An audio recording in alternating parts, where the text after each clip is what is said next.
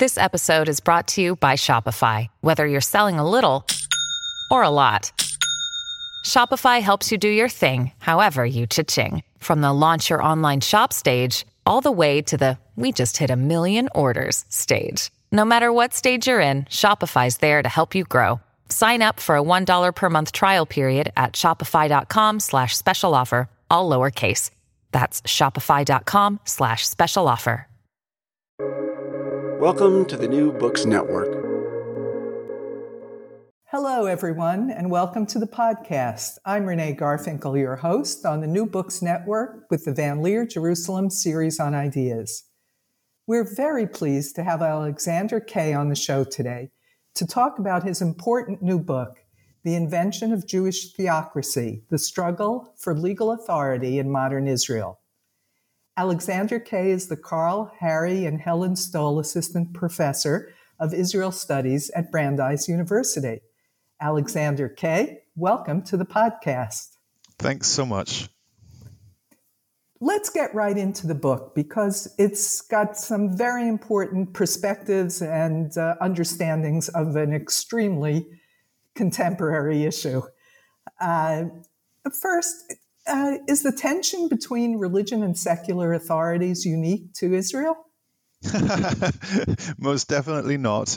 And even if we make the conversation, the question more complicated, still the answer is that it's not unique. I suppose what I mean by making it more complicated is that one of the things that I tried to do in my book, and I think that many scholars of religion today, and also just contemporary history, are working on, is to complicate these ideas of the secular and the religious.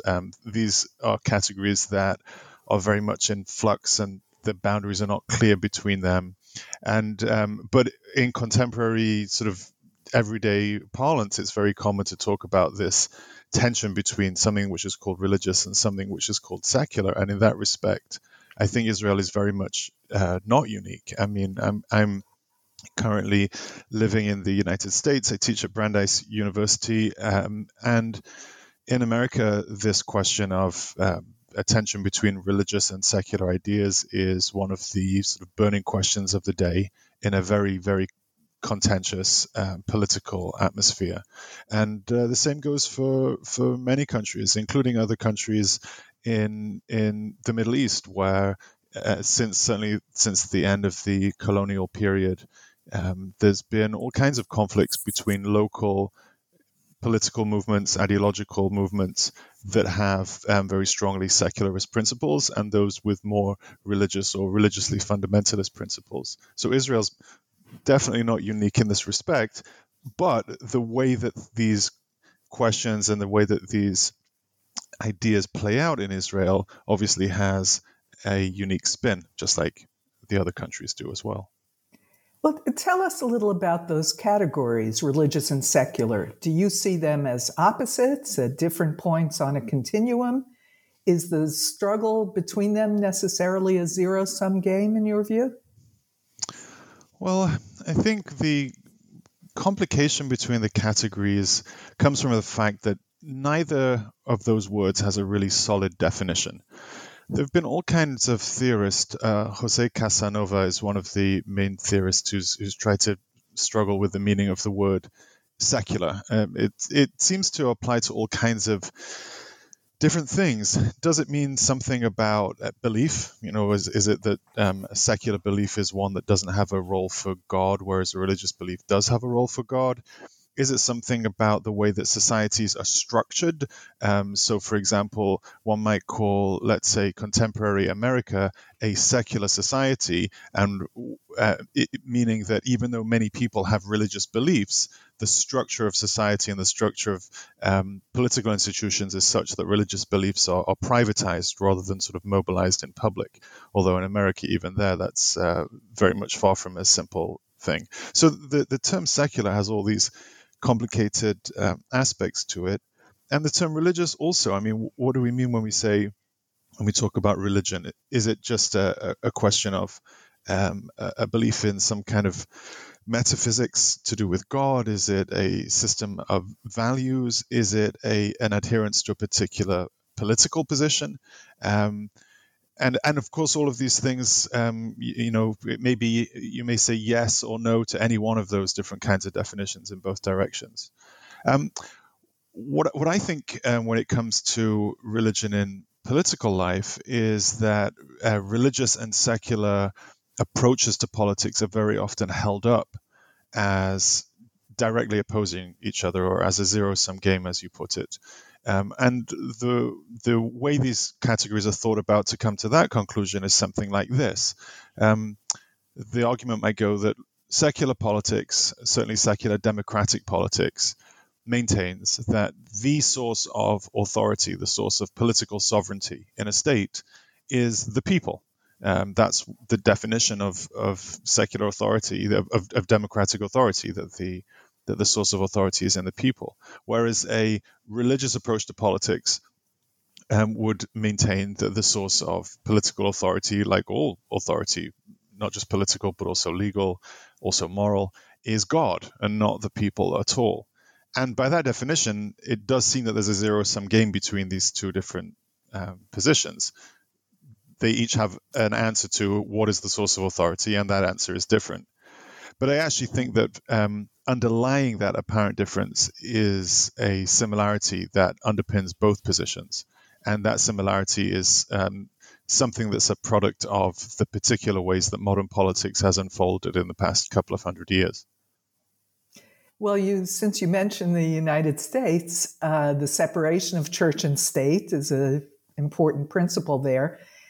And that assumes a Christian, specifically a Protestant notion of religion as private and personal.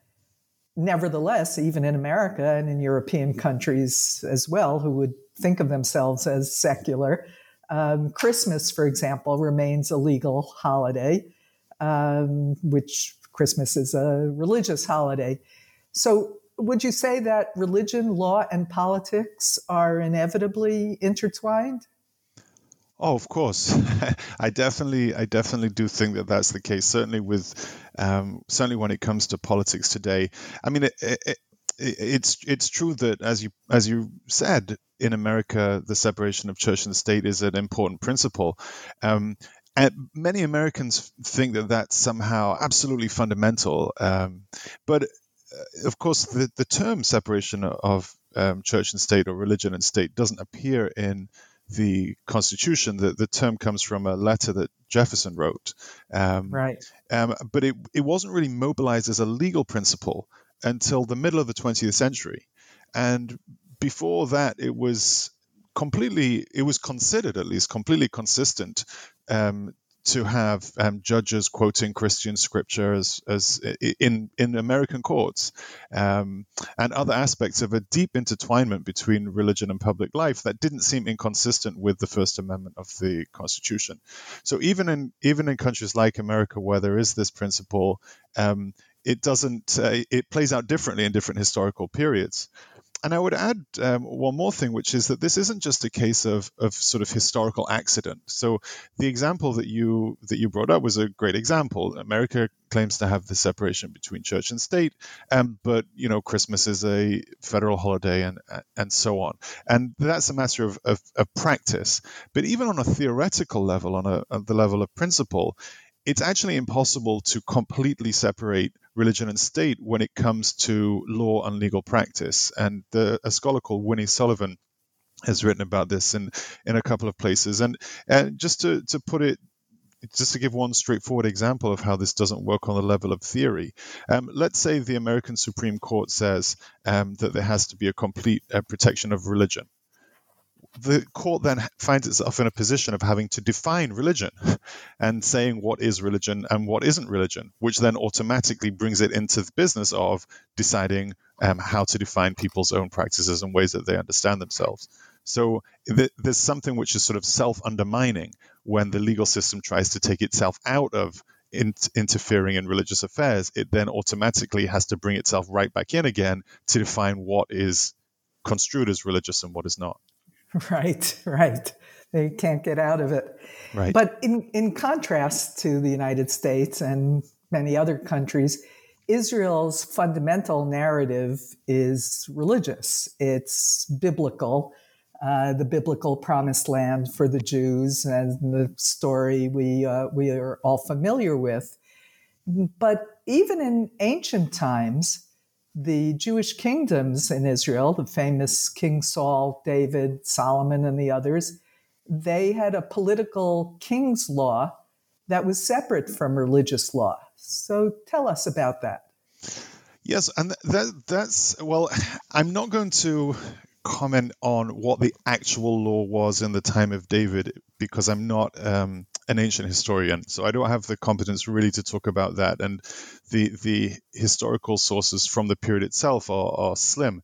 But there's no question that the Hebrew Bible talks about when King Saul was appointed as king. The way that worked was that the people came to the prophet Samuel and said, please appoint a king for us. And Samuel said, no, that would, you have to understand, if there is a king appointed over you, that king is going to have all kinds of rights as a king. He's going to be able to take away your property. He's going to be able to force you to work for him. He's going to be able to tax you. In other words, the king is going to have all of these legal rights, which the rest of you don't have, according to the rest of the laws of the Torah. So the prophet Samuel even refers to that using the term Mishpat HaMelech, the law of the king. So it does seem from the testimony of the Hebrew Bible itself that there is this kind of system of norms that apply to the ruling of the monarchy that don't apply in other kinds of political circumstances. And I think that the rabbis and the rabbinical literature understood understood ancient law and in fact the law of their own times in that same way. There's no question that the rabbis understood themselves as being governed by halakha. That goes without saying. But they also recognized that there were these other independent systems of law that were sort of recognized within the framework of the Torah, but were not the same either procedurally or in terms of the substance of their rules as halakha itself. So if that is the case, and was the case for centuries, how did the concept of an halachic state, a Jewish law state, Jewish religious law state, how did that develop? So this is a really interesting story that I got completely engrossed in and ended up being like the central theme of the book. I think that when people look at Israel today, the term halachic state is very common, and it basically stands in for the sense that religious Jews in Israel, or at least some of the religious Jews in Israel, have this ideal of the state of Israel being governed by a Torah law, being governed by halakha. In other words, rather than the laws of the Knesset or the secular judges or whatever else, halakha should be in charge of the state. And I think that typically speaking, there are two common sort of explanations of how this ideology of the halachic state came about. And I think that neither of them is quite right, and I offer a third. So I think the two common ideologies, the two common sort of histories of the how this idea of the halachic state arose are, on the one hand, very ancient, and on the other hand, very recent. So the very ancient position is that there's something intrinsic to religious ideas. There's something about sort of the primordial essence of religious politics that, of course, would mean that any religious person would want their religious law to be in charge of the state. And people that follow this line of thinking would point to all kinds of religious fundamentalist political movements around the world today and say, like, that's the true face of religion, so to speak. And the other position would say that may not be true at all, but that there is a series of events that happened in Israel really quite recently that led to this sort of uptick of boldness of the religious Zionist community, which really was the 1967 war and the aftermath of that war, and the sense of sort of religious euphoria of what was understood to be a miraculous victory leading to the rise of the settler movement and the kind of emboldened religious nationalist sector of Israeli society, and becoming just more and more prominent. And I think that neither of those stories is exactly right, or at least neither of them is the whole story. The first position that there's something intrinsic to religion that leads religious people to need this kind of totalitarian political idea, I think is wrong for reasons which we already briefly discussed. And religious communities of all kinds, Jewish and others, have often recognized a kind of pluralistic legal idea, in the sense that there can be religious law for sure, but other kinds of law and other kinds of political authority are recognized alongside that religious law. So, for example, in the medieval Jewish community, there was, of course, halakha, but there were also lay courts that had judges who were not rabbis and did not judge by halakha, but made legislation and judged that legislation according to basically laws that were made up by the leaders of the community. There was not halachic law. And we could say similar things about Christian and Islamic communities in the Middle Ages and others that had some kind of legally pluralistic conception of legal authority. When it comes to the other position, that the idea of the halachic state really got going in the 1970s, I think that can't be discounted completely. Obviously, there was something that happened in religious Zionist society that changed things after the 1967 war.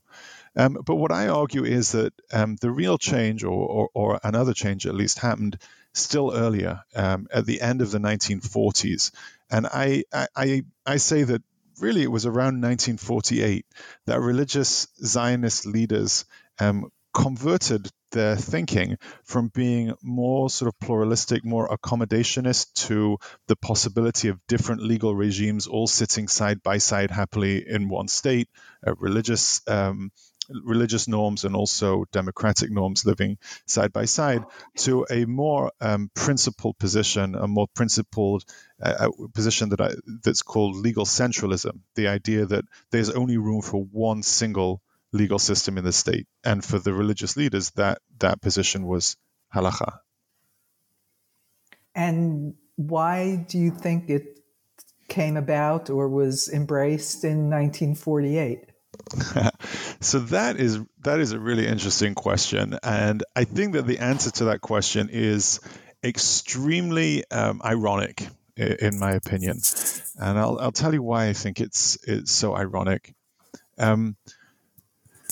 The background to this is that before 1948, there were, of course, religious Zionist thinkers, and many of them were struggling with this question of what should be the legal regime if a Jewish state becomes established. So religious leaders writing in the 20s, the 30s, even well into the 40s were grappling with this question.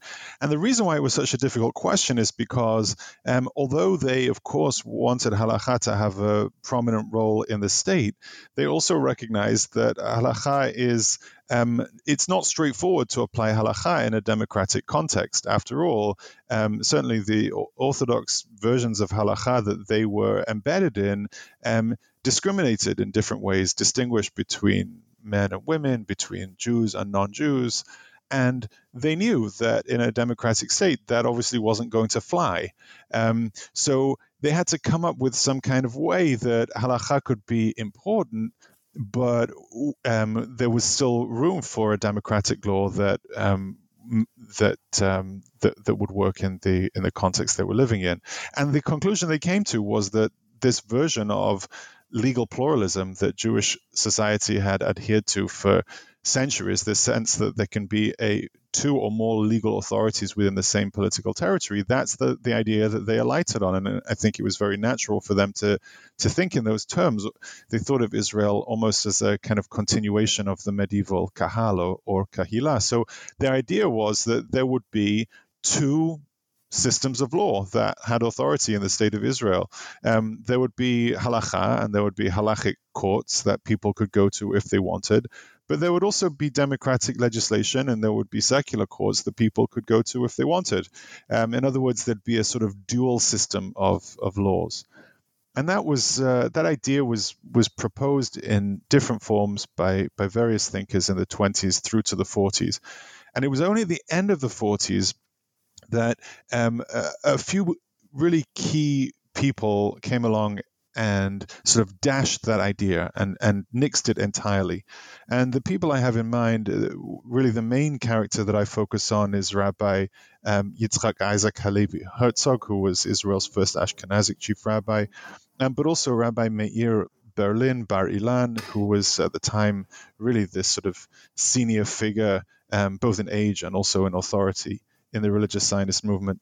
And both of these figures at the end of the 40s said that idea of a dual legal system, of these kind of parallel legal systems, one next to the other, is unacceptable to them.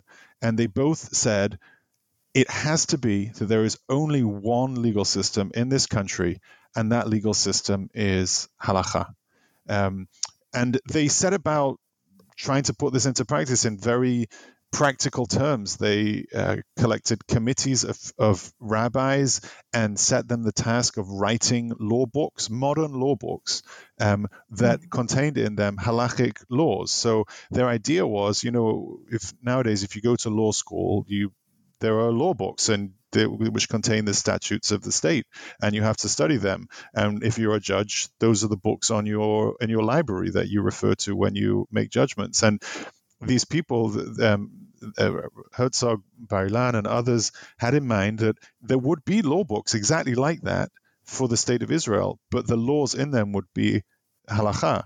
And the committees that they set up, they tasked them with basically translating halakha into something that looked more like a modern law, but actually had exactly the same norms as the halakhic system. So they were very practically minded about this.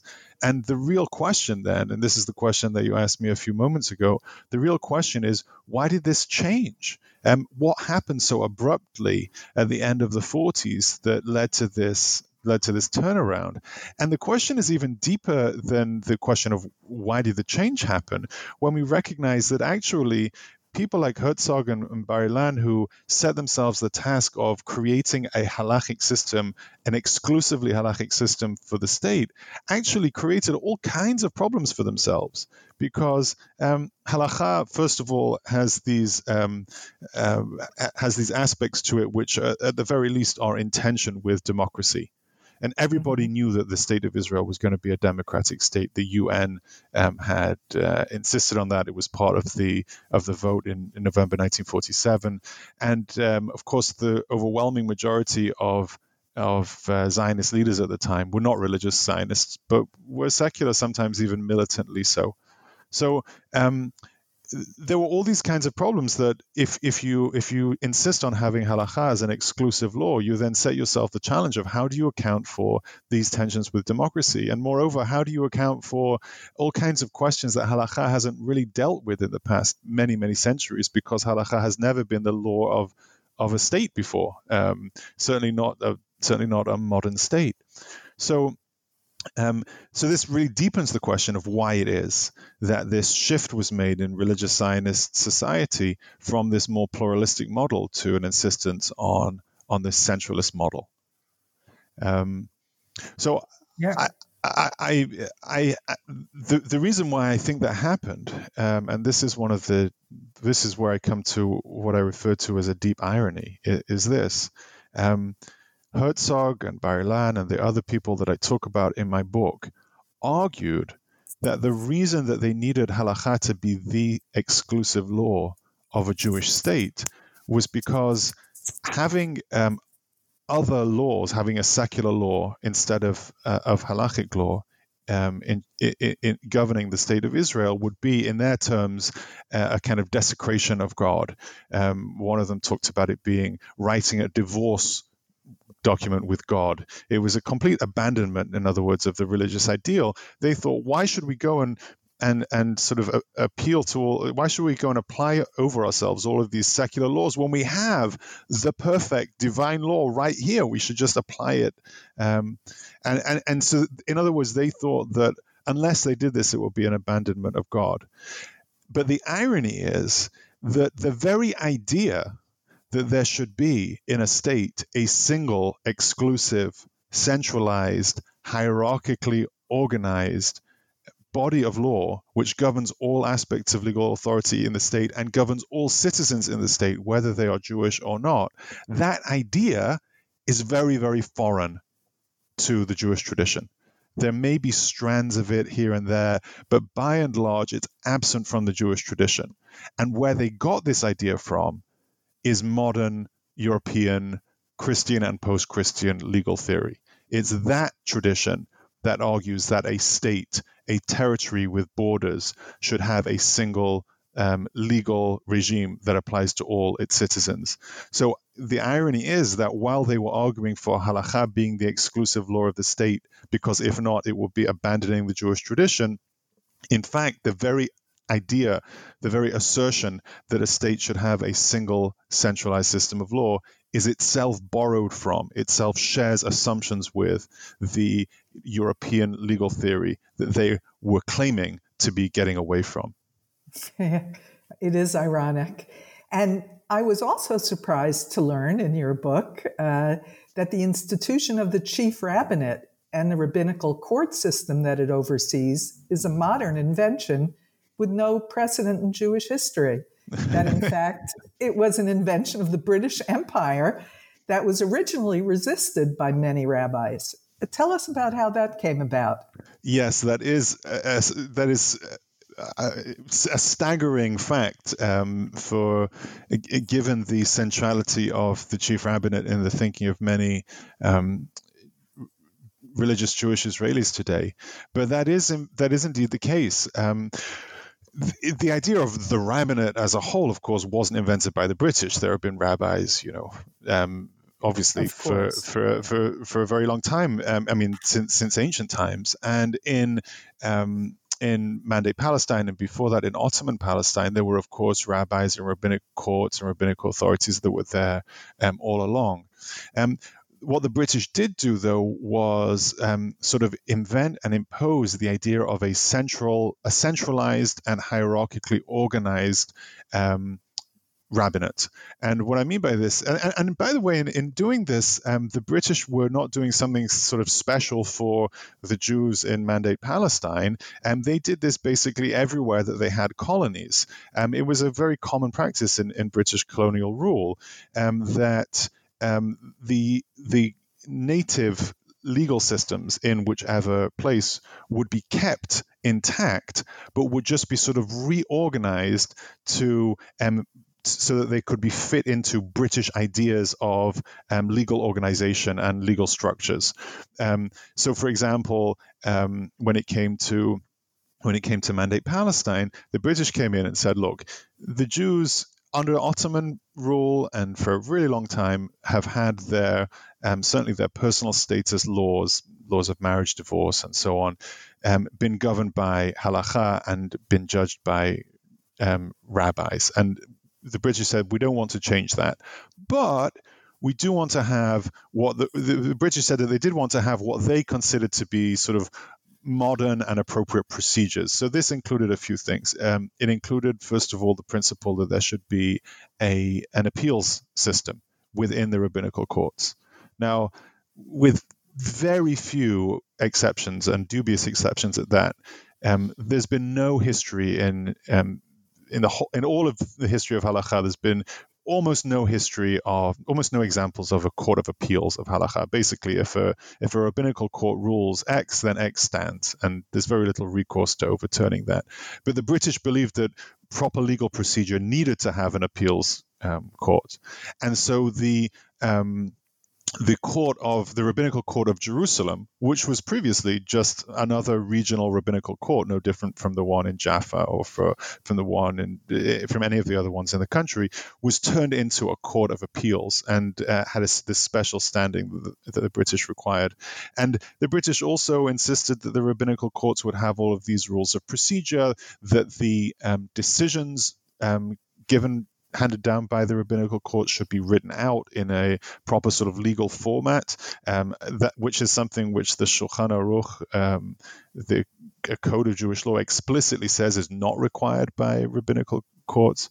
So in other words, the rabbinical courts pre-existed the British, but the British insisted that although they didn't want to take authority away from the rabbinical courts, they did want to impose this kind of structure on them, raising up the court in Jerusalem to have the status of a court of appeals, requiring all of these rules of procedure and so on, and setting up the structure of the rabbinate as we know it today. And exactly as you said, it was resisted at the time. Not surprisingly, the regional rabbinical courts, when they, if the court in Jerusalem wrote to them and said, "Hey, we need your notes on this case because we're reviewing it with the possibility of overturning your verdict." Very commonly, the answer came back. Who on earth are you to overturn our ruling? That's not a halachic position. We've been an independent court since time immemorial. But eventually, this became ingrained also in religious society, and its origins with the British Empire, I think, today have largely been forgotten. Yes, I didn't know about it. So how did the institution of the chief rabbinate change from being the preserve of religious Zionist rabbis to being totally dominated by the ultra-Orthodox today? Yes, that is a pretty important question. Especially, the waters are muddied a little bit because our definitions of what is religious Zionist versus ultra-Orthodox, those categories sometimes sort of merge one into the other. So, for example, you take a personality like Isaac Herzog, who was a very, very worldly, cosmopolitan person that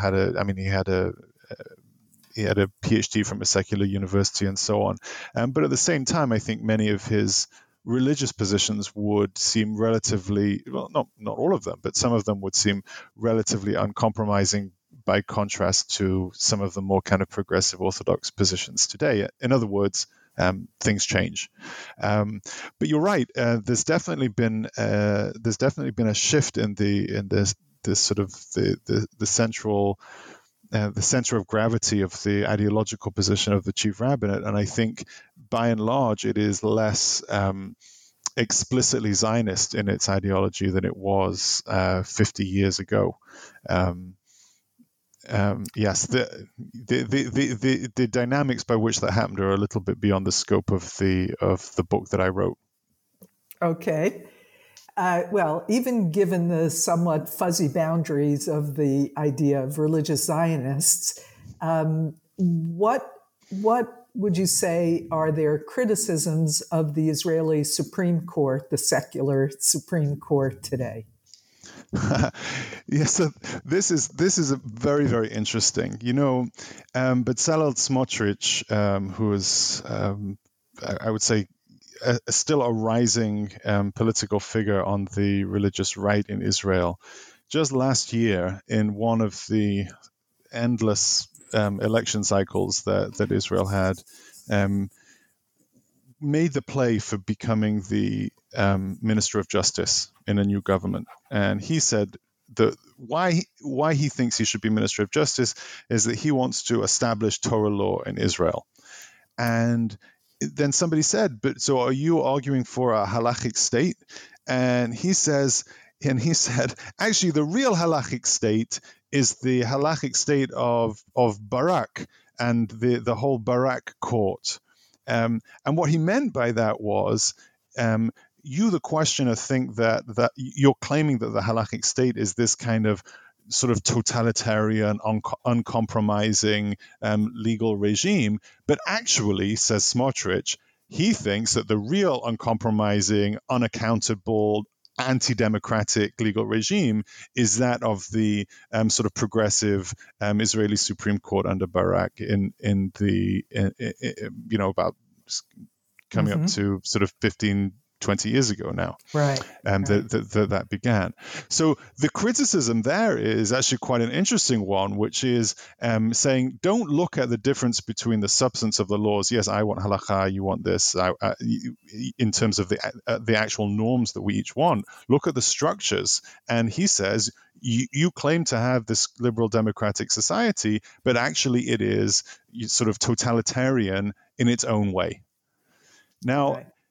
And that, by the way, is a phenomenon that we see not just in Israel but in other countries too. So, just coming back, for example, to the American example, here too, one of the many divisions between politics on the left and the right is the question of the place of the Supreme Court, and what some people see as judges who are holding up people's liberal rights according to the Constitution, others see as the unelected, anti-democratic judges legislating from the bench. So this is an interesting parallel between the two countries there again. That's right. So as you point out, religious Zionists are not a monolith. Tell us about the views of Yeshayahu Leibowitz about the roles of religion and the state in Israel. Yes, so he is one of the most fascinating thinkers on this topic. And his position on religion is that it is essentially not just unpolitical, but in a sense anti-political. And what I mean by that is that for Leibowitz, the purpose of religion is to critique political authority and to critique the state. The state is a body that has the monopoly or claims for itself the monopoly on violence. The state can restrict people's liberties. The state can do all kinds of things that might be dubious or questionable. And religion, the goal of religion, or Jewish religion, is to say that the ultimate authority is not the state, but God. That there's something outside of and beyond and transcending the state that is the true source of authority ultimately. And why that's a powerful position for him is that it means that religion can critique the failings of the state and its excesses, its potential for overstepping the bounds in terms of violence and affecting the rights of other people and so on. In that respect, religion is a kind of critical position because it keeps itself apart from politics. It creates for itself the possibility of critiquing politics and the excesses of the state. I think that's a very powerful position. What it means, though, is that religion can't play a more integrated role in political life. And I'm not saying that is a bad thing necessarily, but I do think that for many religious people, religious Jews in Israel today, and religious people in other countries around the world of whatever religious position, there's this feeling that religion can't just stand apart from and critique, but must sort of play a role that's a little bit more integrated into political society. So I think Leibowitz has a very powerful position as a critique. And by the way, there's a long tradition in the Jewish tradition of that kind of understanding of religion as standing apart. In a sense, it goes back to the prophetic traditions of the Hebrew Bible. And in more modern times, people like Martin Buber talked about theocracy as a way of criticizing the worst attributes of the modern state. But it does have this downside that it raises the question of how then a religious person is expected to participate in political life exactly. Yes, and many writers have pointed out that once politics and religion get too close, it is to their mutual detriment. Mm-hmm. So Yeah.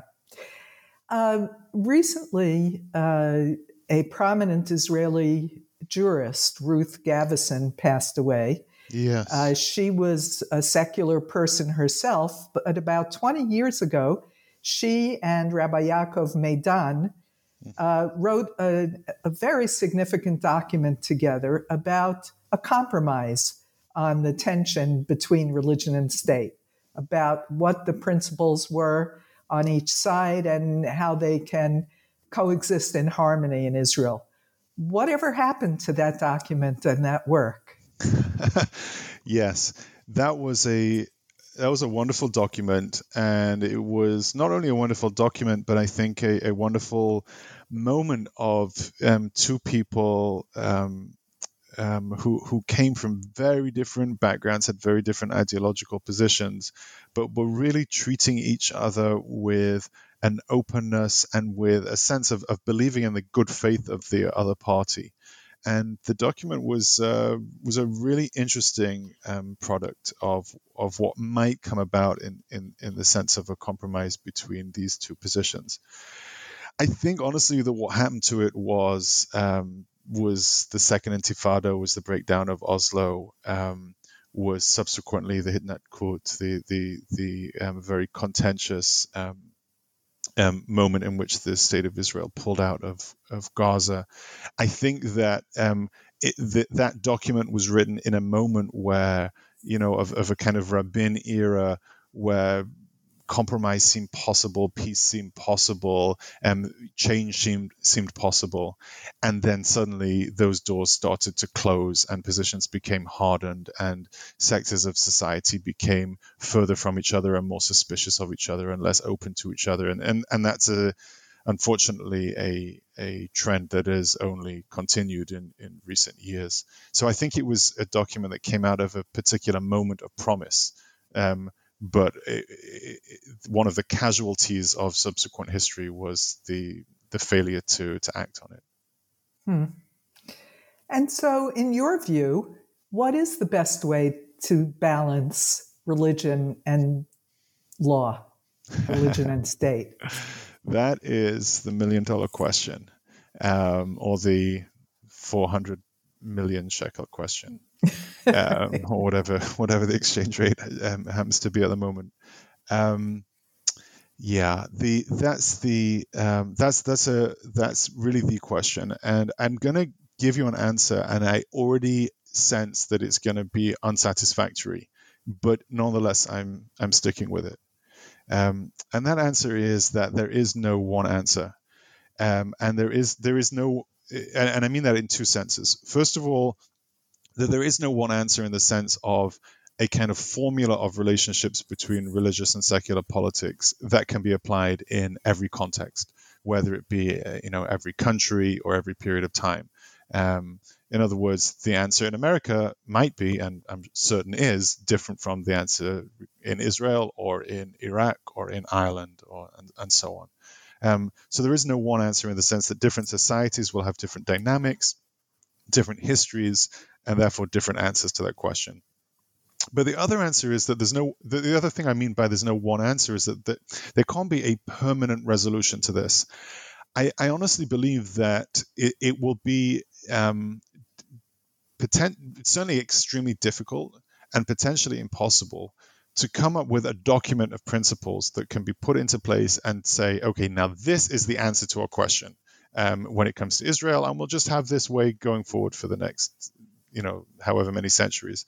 I think that's because societies are dynamic, because the borders between the sectors of society are porous, because there's intellectual exchange, because there are external political developments that shunt things in one direction or another. The question of the relationship between these two things is never going to be fixed. It's always going to be a negotiation. It's going to be a negotiation between values, between different sectors of society, between their interests, and so on. If there's going to be, if there is something which I think can be some kind of solution, it's not in terms of, look, here are my three ideas for how things can change for the better in practice, but rather in attitude. I think right now, because of the because of the tremendous history of tensions and clashes and very, very sort of for good reason, sort of high running tempers between people in different camps, it's just very, very difficult for people to talk to each other. And I think one of the things that could really help is a recognition, like a genuine belief that people who disagree with you may be doing it for genuine reasons. That doesn't mean that you agree with them. It doesn't mean that you have to go along with what they say, and it certainly doesn't mean that you have to adopt their values. But rather, instead of saying that person is a bad faith actor, that person is really just after power, and all of this religion or secular discourse is just a kind of masking for that, just to come with an openness to the possibility that people have deep feelings, passions, commitments, fears often that are sometimes expressed in political or religious language. Now, that's not to say that there aren't just power-hungry people acting in bad faith, narcissists, sociopaths. These people most certainly exist. But I think by and large, that's not what we're dealing with when we look at, the bulk of people. So that's not really a solution for, a practical answer, but it's a question of a sort of attitude that may help things. And then the last thing I'll say... sorry, go ahead. No, please go ahead. No, you complete your thought, please. Okay, so just the last point on this is that one of the things that I've really tried to show in my book is that even when you have two positions that appear to be fundamentally opposed to each other, they can have under the surface all kinds of shared assumptions. So just to sort of pad that out with an example in practice, I think that when it comes to the clash between religious and secular approaches to legal authority in the state of Israel, so should it be a secular democracy or should it be a halachic state, these appear to be just fundamentally opposed positions. But underlying those positions is a similarity, which is that there is a belief that a state should have a single system of law in a single legal hierarchy, which should be applied to all the citizens in that state. And that's not something that goes without saying. Like I said earlier, that's not something that was around for a long time in the Jewish tradition. So even behind very apparently opposed positions, there can be all kinds of similarities, and that can lead to room for conversation and discussion also. Well, I think you have some good advice there. And it sounds like the Gavison-Maidan model of mutual respect, despite very different worldviews, is one that would be worth revisiting. Alexander, you've given us a lot to think about, and I'm going to let you go soon. But first, I want to hear about what you're working on now. Oh, thank you for asking. That's a really nice question. So I'm working on a couple of projects at the moment. One of them is a sort of an other branch of the stuff that we've been talking about now, which is basically a sort of legal history of the kibbutz harati, the religious kibbutz movement, because a lot of the historical trends that we discussed today, which are true of religious Zionist society as a whole, were not true of the religious kibbutz movement, certainly in its early years, in the sort of 40s, 50s, and 60s. And there's all kinds of fascinating legal theory that they bring to this. And, the last question you asked me is, what are ways that we could think differently in the future or more productively in the future? I think that some of the thinking that they had and other characters at the same time, especially some Sephardi rabbis in those years, could be really, really productive and interesting. So that's one project. And the other project I'm working on right now is a project about Galut, the idea of Galut, the idea of Jewish exile, and specifically the idea of Jewish exile as it has played out in the modern imagination of Jews and of others, how it plays into questions of creativity, the diasporic imagination, comparative perspectives between Jewish ideas of the diaspora and other communities' ideas of the diaspora, for example, the African American diaspora and so on. So Galut is the thing for me, for my current scholarship as well. Wow, both are very interesting topics. And I'll stay tuned and look forward to see what emerges from your work. Thanks so much, Renee. Thank you. Alexander, thank you for your important work in this book and for being on the show today. It was absolutely a pleasure. Thanks so much for having me. Take care. And thanks to our researcher, Bela Pasikov.